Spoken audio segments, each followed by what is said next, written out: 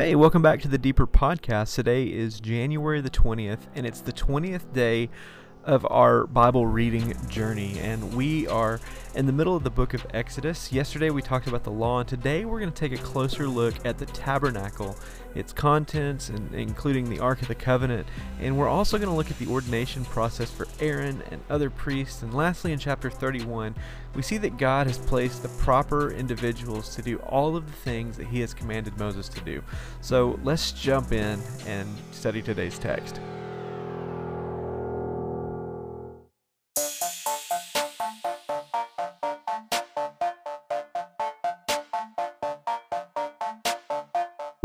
Starting in Exodus 25, God gives instruction for the construction of the tabernacle. This was the portable house of God. This is a place where God would meet with His people. His presence would be visible over the tabernacle both day and night, and He would lead His people from this point, from the tabernacle. It was the place that housed the commandments that God had given to His people. It reminded the people of God's standard and His requirements of the people in order to live holy lives according to God. It was the place where God provided grace and forgiveness for His people through the blood sacrifices. This points to the coming Christ as the ultimate sacrifice for our sins. It pointed to the final stage of restoration of the relationship between God and man, where there would be a new heaven and a new earth, and we would dwell with God. We first start with the Ark of the Covenant, which contains the Ten Commandments. It contains Aaron's staff, the one that was turned into a snake in the court of Pharaoh, and it also contains a jar of manna. Now, the lid of the Ark of the Covenant was known as the mercy seat. This ark was placed in the innermost part of the tabernacle, known as the most holy place, and it served as God's throne. Once a year on the Day of Atonement, the high priest would go into the most holy place and sprinkle blood on the mercy seat. Now, this was meant to make amends for the people's unintentional sins. The fact that God gave Moses specific details for the construction of the tabernacle and all of its contents tells us of the importance of God's authority over our salvation. The only way to reconcile with God was by His terms. We live in a society today where it's generally accepted that there are multiple truths and there's no absolute truth. There's your truth and there's my truth. But it's very, very important that we understand that there is only one way to God, and that is on His terms. And His terms to us today are through His Son, Jesus Christ.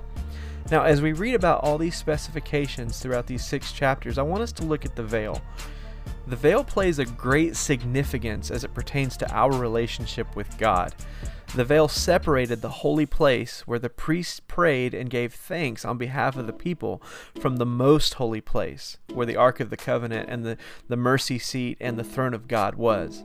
This served as a reminder of the separation of a holy God and a sinful people.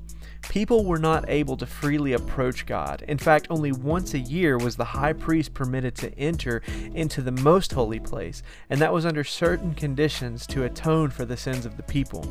Now, you might have heard the phrase, "the veil has been torn," as it relates to the Old Covenant versus the New Covenant. This is in reference to Jesus Christ fulfilling the law and becoming the blood sacrifice that would bridge the gap between God and human. When you accept Jesus, you have full access to God, and your sins are atoned for by the blood of Jesus. In fact, if you look at Matthew chapter 27, verse 51, the moment Jesus died on the cross, the veil was literally torn in two. It was ripped from top to bottom in the temple. Now, this is because Jesus became the ultimate high priest. He became the blood sacrifice. And if we give our lives, if we dedicate our lives to Him, we have permanent access to God our Father.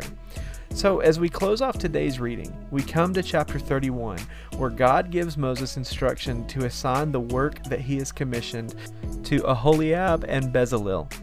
The Bible says that God filled them with the Spirit of God to be able to do and to build all that God had required.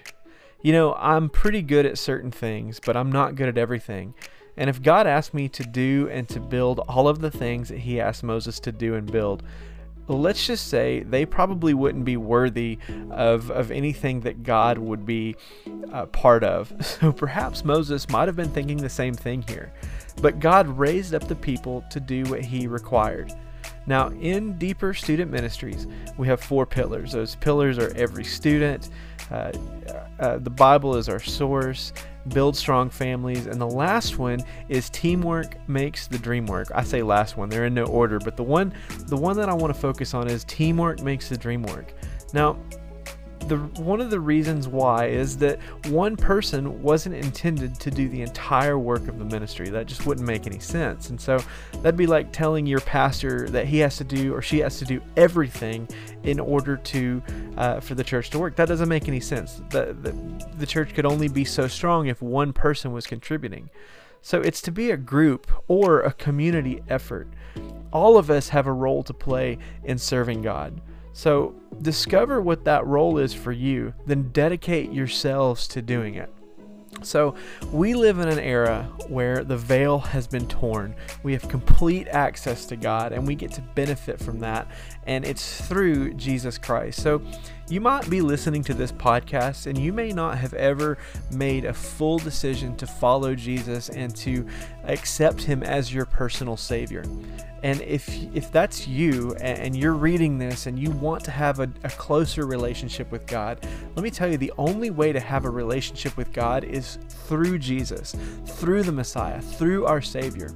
When you accept Jesus into your heart as your personal Savior, when you admit your sin, and when you allow Jesus to become that sacrifice for your sin, then you have complete access to God the Father. So let me pray with you. Heavenly Father, we thank you for your sending your Son Jesus to this earth so that he could become the sacrifice, that he could become the atonement for our sins, and that the veil has been torn. God, you desire a relationship with your creation, with your people, Father. And it's by your Son, Jesus Christ, that we have that bridge now. We have that communication. We have that connection. Father, thank you that there is no longer a separation between you and between us, God. Father, thank you for providing that way, Father. And Lord, I pray over every person who is on this journey with us, who is studying their Bible, who's reading their Bible. Maybe it's the first time they've ever gone through their Bible, Lord. And God, I pray that you'll bless them, Lord. Continue to open up their hearts, God, and continue to open up our ears to hear and give us understanding as we study your word, Father. God, thank you for being our God and for loving us, Lord. We love you and we praise you in Jesus' name. Amen. Hey, if you prayed that, or if you want to make Jesus the Lord and Savior of your life, shoot me an email. Contact us some way, or find a Bible-believing church in your area. Find a pastor that you can talk to. The best decision I ever made, and I've made a lot of good decisions. I've made a lot of bad ones, but I've made a lot of good ones too. But by far, the best decision that I've ever made in my life is to follow Jesus Christ and to allow him to be my personal Savior and to be my connection to God the Father. Having a relationship with Jesus is the best decision I've ever made, and I would encourage you to make that same decision. So, hey, have an awesome day, and we will see you tomorrow. Now, if you think it gets better from here and the nation of Israel, they never make any mistakes. They have sin, but they're atoned for. They never do anything silly. Wait till tomorrow when we start talking about things like the golden calf, and we're going to really see God's grace and God's patience in action. So I'll see you tomorrow, and we're going to continue in the book of Exodus. Have a great day.